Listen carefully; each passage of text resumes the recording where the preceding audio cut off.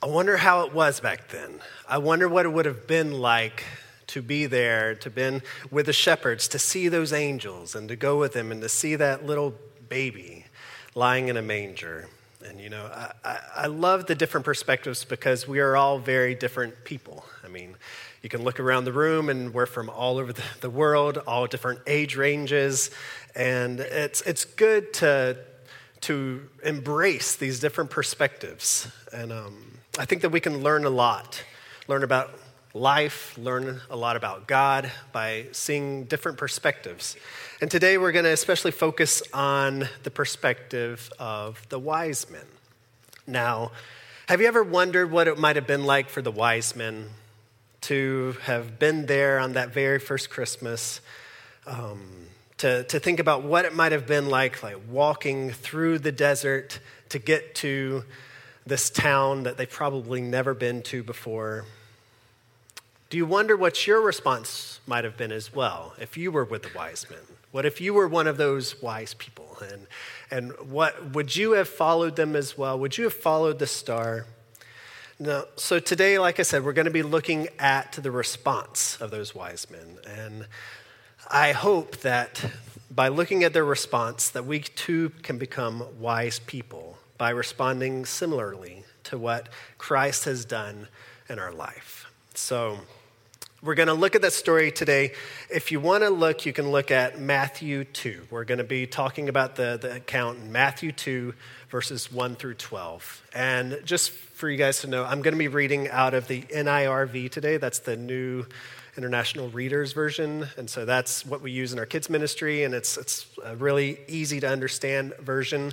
But to also help our little ones as well, we have a little video that's going to show that story as well. So you can take a look at the screen. The wise men. When Jesus was born in the village of Bethlehem in Judea, Herod was king.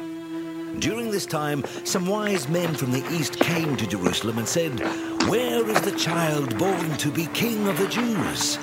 We saw his star in the east and have come to worship him." When King Herod heard about this, he was worried, and so was everyone else in Jerusalem. Herod brought together the chief priests and the teachers of the law of Moses and asked them, "Where will the Messiah be born?" They told him, "He will be born in Bethlehem, just as the prophet wrote. Bethlehem in the land of Judea, you are very important among the towns of Judea. From your town will come a leader who will be like a shepherd for my people Israel." Herod secretly called in the wise men and asked them when they had first seen the star. He told them, "Go to Bethlehem, search carefully for the child. As soon as you find him, let me know. I want to go and worship him too." The wise men listened to what the king said and then left. And the star they had seen in the east went on ahead of them until it stopped over the place where the child was. They were thrilled and excited to see the star. When the men went into the house and saw the child with Mary, his mother, they knelt down and worshipped him. They took out their gifts of gold, frankincense, and myrrh and gave them to him.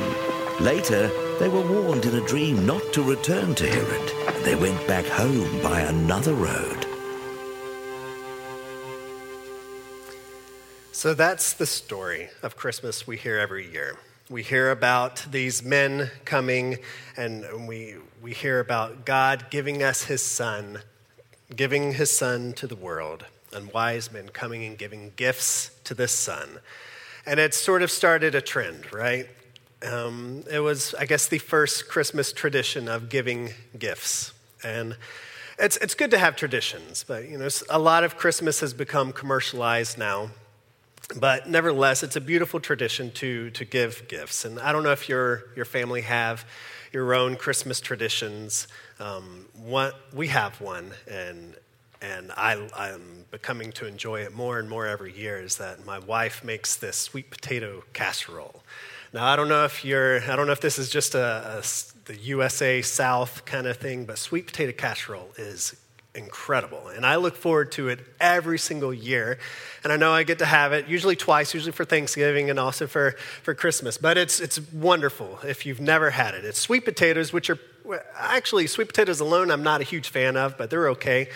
But then we have marshmallows, okay, which marshmallows are incredible, and then pecans. So you combine all of that together, and it's just like this beautiful concoction. It's all combined to make something greater than the sum of the original ingredients. I don't know what happens in the oven or what my wife does, but I love it so much. But we should probably get back to the story. And so to remind ourselves what happened, and we can get that off the screen, please, because I'm going to get really hungry. It says in verse 10, I'm going to read it, that when they saw the star, they were filled with joy. The wise men went to the house where they saw the child with his mother Mary. They bowed down and worshiped him, and they opened their treasures. They gave him gold, frankincense, and myrrh. Like I was saying before, I wonder what their conversations were as they traveled through the desert. I wonder what it was like to see that star that grabbed their attention so tightly, and what it would have been like to walk all that way and to find this little baby with his little mother, young mother. And what I'm trying to get at today, and what I want to ask you guys, is what do you see when you look at Jesus? I'm going to ask that question several times today.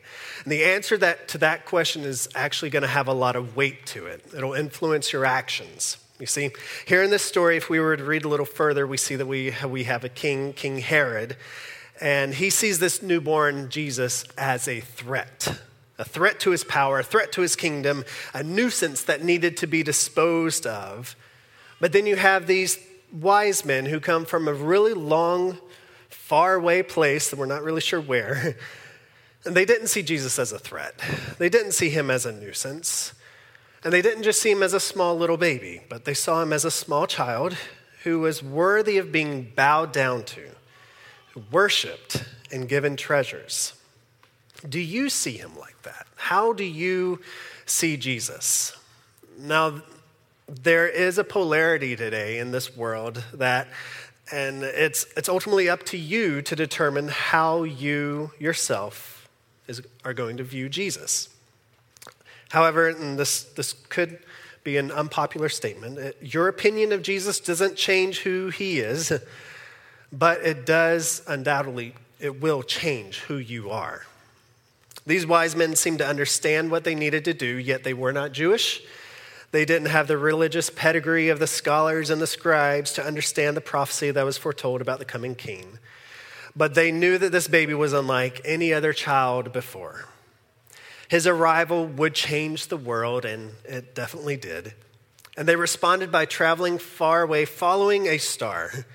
And they went to the capital, Jerusalem, probably thinking that this king that would change the world would at least be born in a palace or born in the capital city. But he was not. And that's when the scribes and the confused king, he didn't really know what was going on. The scribes told them that scriptures pointed to not Jerusalem, but a little town a little bit south of Jerusalem called Bethlehem. So they get to Bethlehem, they arrive, and they find the stars resting above where Jesus is. And they find a house, and they enter the house. And I love that the Bible points out that they bowed down, they worshiped him, and they gave what they had. Now, I think we can learn a lot from the perspective of these Middle Eastern astrologers. The Bible doesn't really tell us their names. It doesn't tell us their exact titles either. We don't even know exactly how many there were. Now, we assume that there were 3, but the Bible never specifies. We're introduced to them as star-watching men, but I believe that they did have a revelation from God, and that they knew the importance of this baby. I believe that they knew exactly who this baby was and who he was going to be, precisely by the gifts that they gave him and the actions that they made when they came to see him. So that's what we're going to do today. We're going to examine these 3 gifts. These 3 gifts, I believe they painted a picture as to how the wise men viewed Jesus. They sort of gave us an insight as to their perspective, as to what they were thinking, what perhaps they were talking about, what they were doing, coming so far away to a place that they never heard of, to see this little baby. So, to start us off, we're going to talk about gold, okay? Now, gold is a gift fit for a king. Gold is usually chosen for a king's crown because it's esteemed for its high status and its purity of form. And I actually have a box of gold down here. So actually, can one of you help me by bringing up this box of gold? I need some help. Oh, thank you. Thank you very much. All right, so we got gold right here. Now, it's relatively easy to shape and to use in ornate jewelry, and that's why it's so wanted among jewelers and kings of that day. It's a great gift for a king, but a very odd gift for a baby. I don't know how many of you guys, whenever you had your first child and somebody came and bring you a whole chest of gold, that'd be nice, but it didn't happen to me. But it's a perfect gift for a king. Jesus was not an earthly king, though. However, he was known as a carpenter's son, and he was not kingly. But let's look at a description of Jesus, and it's found actually in the book of Revelation. And this is what John saw when he was looking into heaven and he saw Jesus. And here's the description, and I think it'll sort of give us an idea as to maybe who Jesus is. It says this in verse 11, I saw heaven standing open. There in front of me was a white horse, and its rider is called Faithful and True. When he judges or makes war, he is always fair. His eyes are like a blazing fire. On his head are many crowns. A name is written on them that only he knows. He is dressed in a robe dipped in blood, and his name is the Word of God. The armies of heaven are following him, riding on white horses. They were dressed in fine linen, white and clean. Coming out of the rider's mouth is a sharp sword. He will strike down the nations with a sword, and Scripture says he will rule them with an iron scepter. He stomps on the grapes of God's winepress. The winepress stands for the terrible anger of the God who rules over all. Here is the name that is written on the rider's robe and on his thigh. The greatest king of all, the most powerful Lord of all. Wow. Now, it seems so hard to believe that this little bitty child that these wise men were visiting, so helpless and so dependent on his young mother, it seems so hard to believe that he would one day be the greatest king of all, the most powerful Lord of all. But these wise men, they went into the house and they bowed down. They acknowledged that they were in the presence of a king and that their money, their possessions, the power that they held in whatever land that they came from, it was no match for who they were in the presence of. They knew who he was. C.S. Lewis actually said that humility isn't thinking less of yourself, it's thinking of yourself less. It seems kind of odd, but humility is not thinking less of yourself, it's about thinking of yourself less. Being humble and acknowledging Jesus as Lord should actually make yourself feel small, but not that you're not valuable. It's like a man standing up against a giant mountain and feeling very small. It's whenever they were in the presence of the King of Kings and Lord of Lords, how could they think about their achievements? How could they think about their abilities when they're in the presence of such an incredible king like John describes? It's not about puffing ourselves up to make us feel like we're equals with Jesus. It's all about rejoicing in the sovereign thought that he is a powerful king. He's the King of Kings. And we understand that our worth is actually found in him, and that we should rejoice that he is so powerful, that he is Lord of Lords and King of Kings. So it's an incredible thought to think that such a little child that was there in Bethlehem, that the wise men came to see, was actually King of all. Maybe gold was a good gift after all.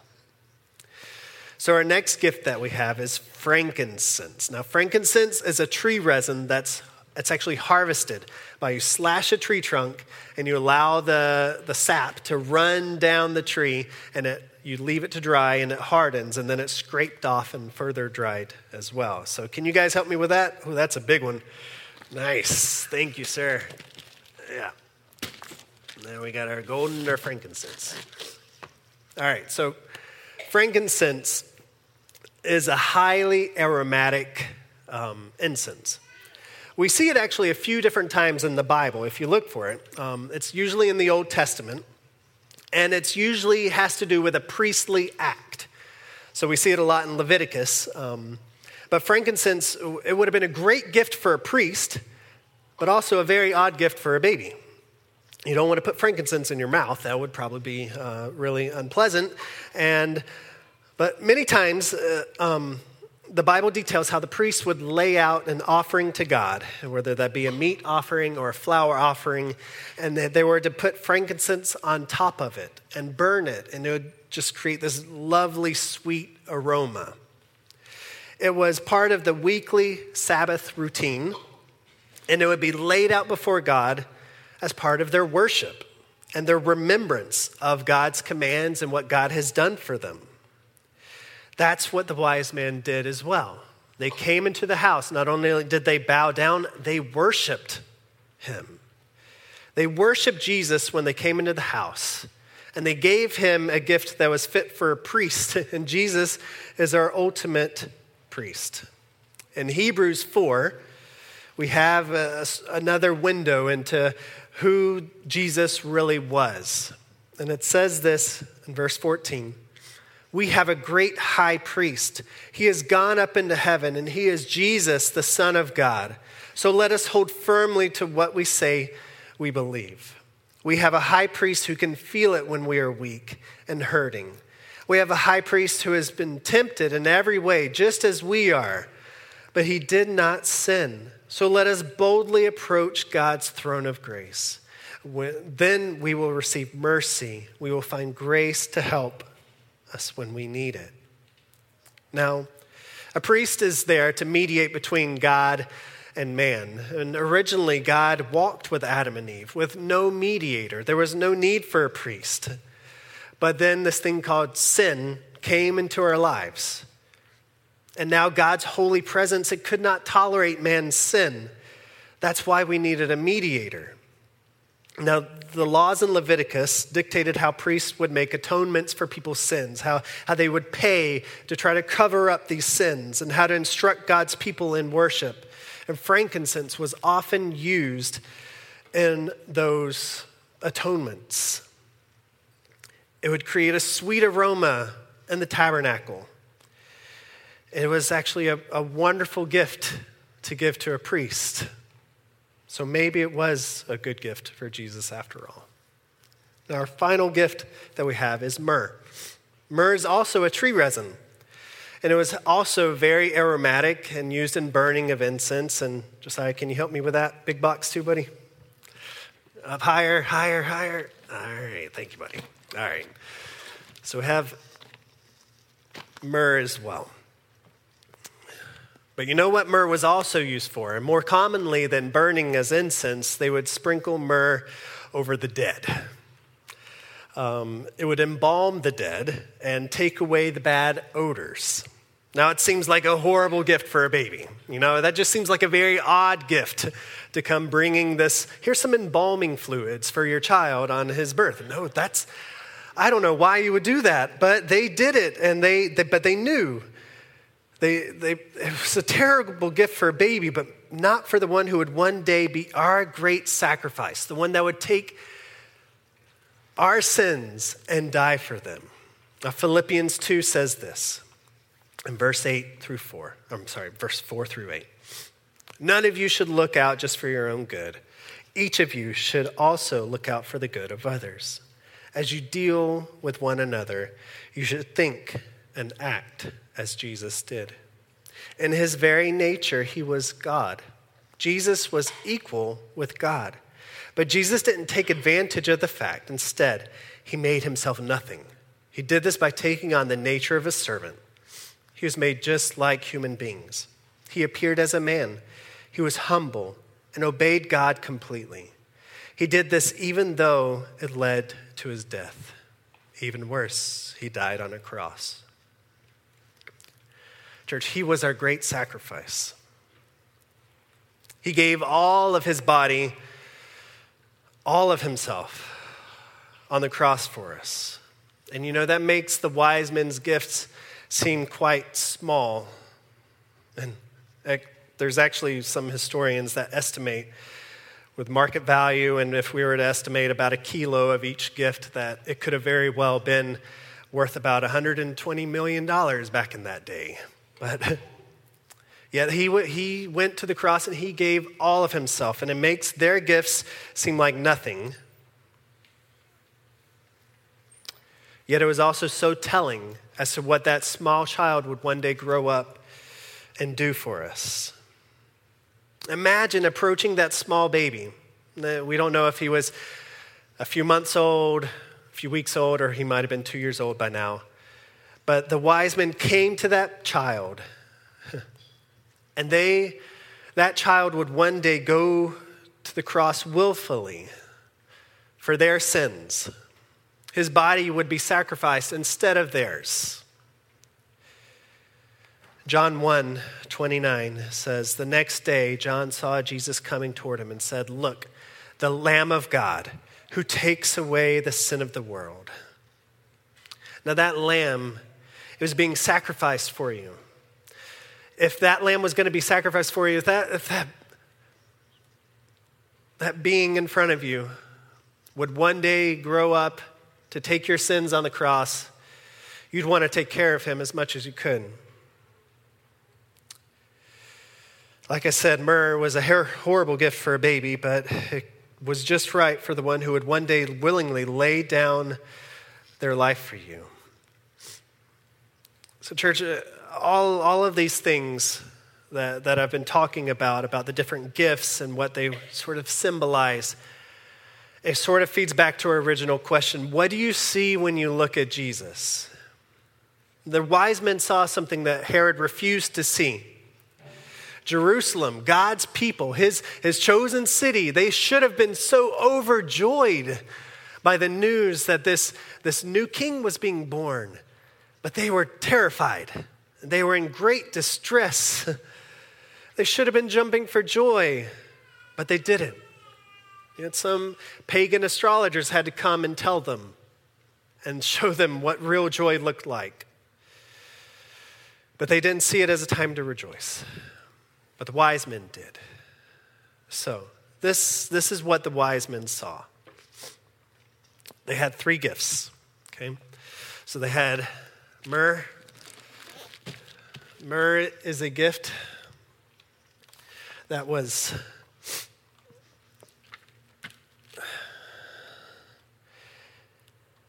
a perfect gift for the sacrifice that would one day give their life for theirs.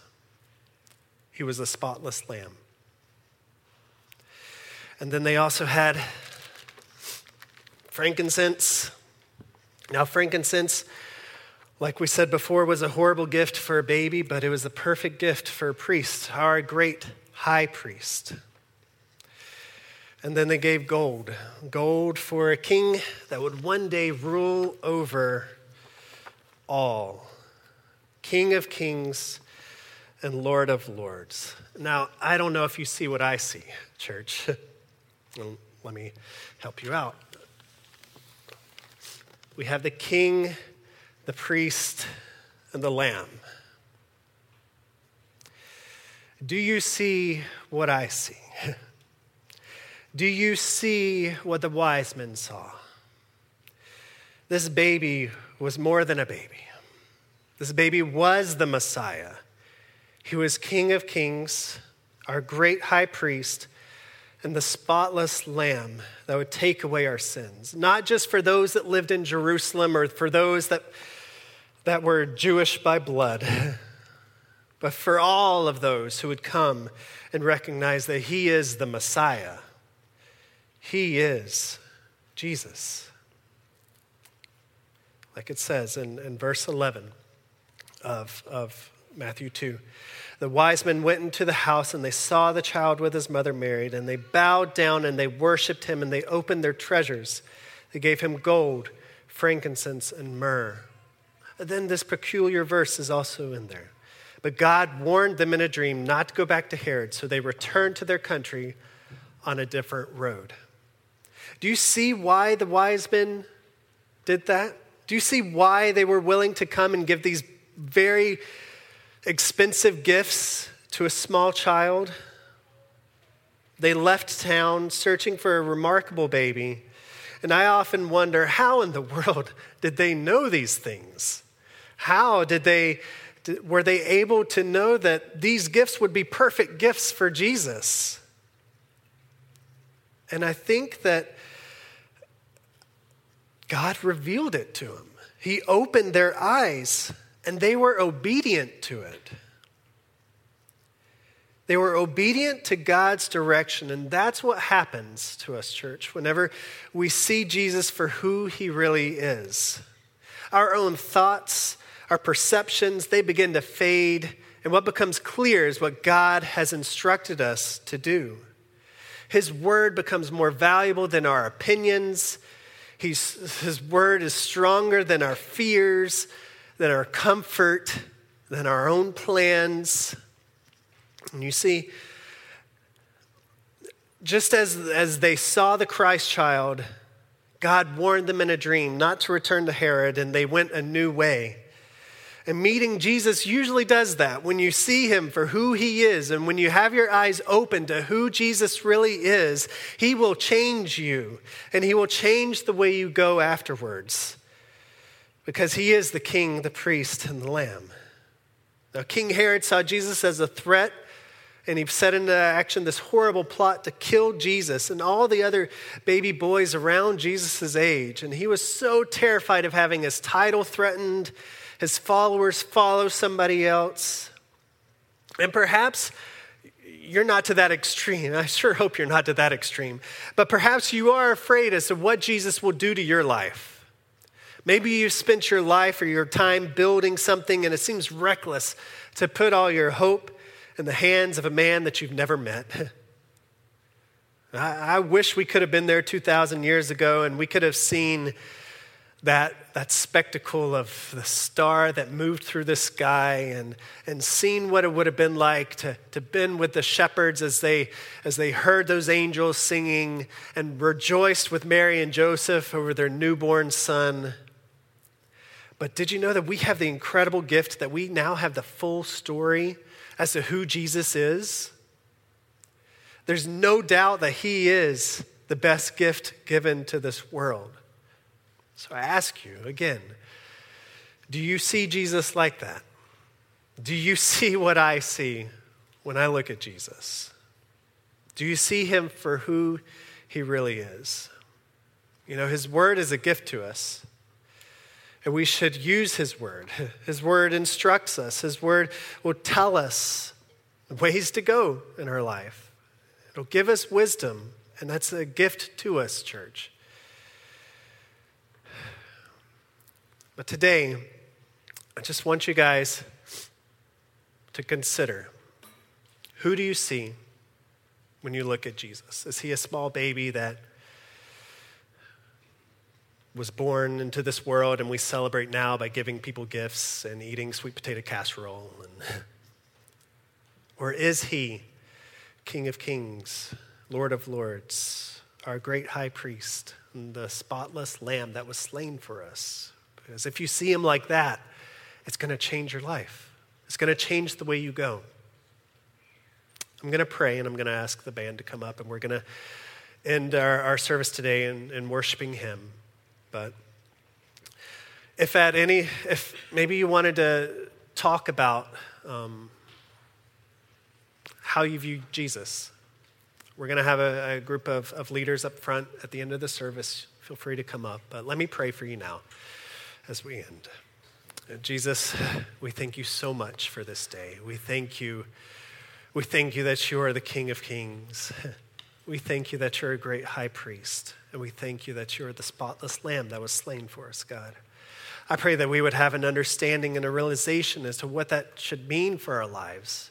We don't want this to be a simple Christmas story that we open up and then we close the Bible and then we go about our ways and living no different than we were before, but help it to organize our thoughts and organize our ways, Lord. Change our ways if we need to be changed. We pray that your gospel, that your story would be revealed to us. And God, I do pray for those that maybe don't know you like this. Maybe they just knew you as a story or they knew you as a great man, but maybe they don't see you as their Messiah, the one that took away their sins, the one that is powerful and leads heaven's armies, and the one that was the only one that was able to pay for it, God. I pray for them, and I pray for all of those that are here today, Lord, that we would see you and that we would rejoice, God. That we would come before you and we would just thank you, especially during this season where we celebrate Christmas, that we would just thank you for coming and for changing our world. It's in your name we pray. Amen.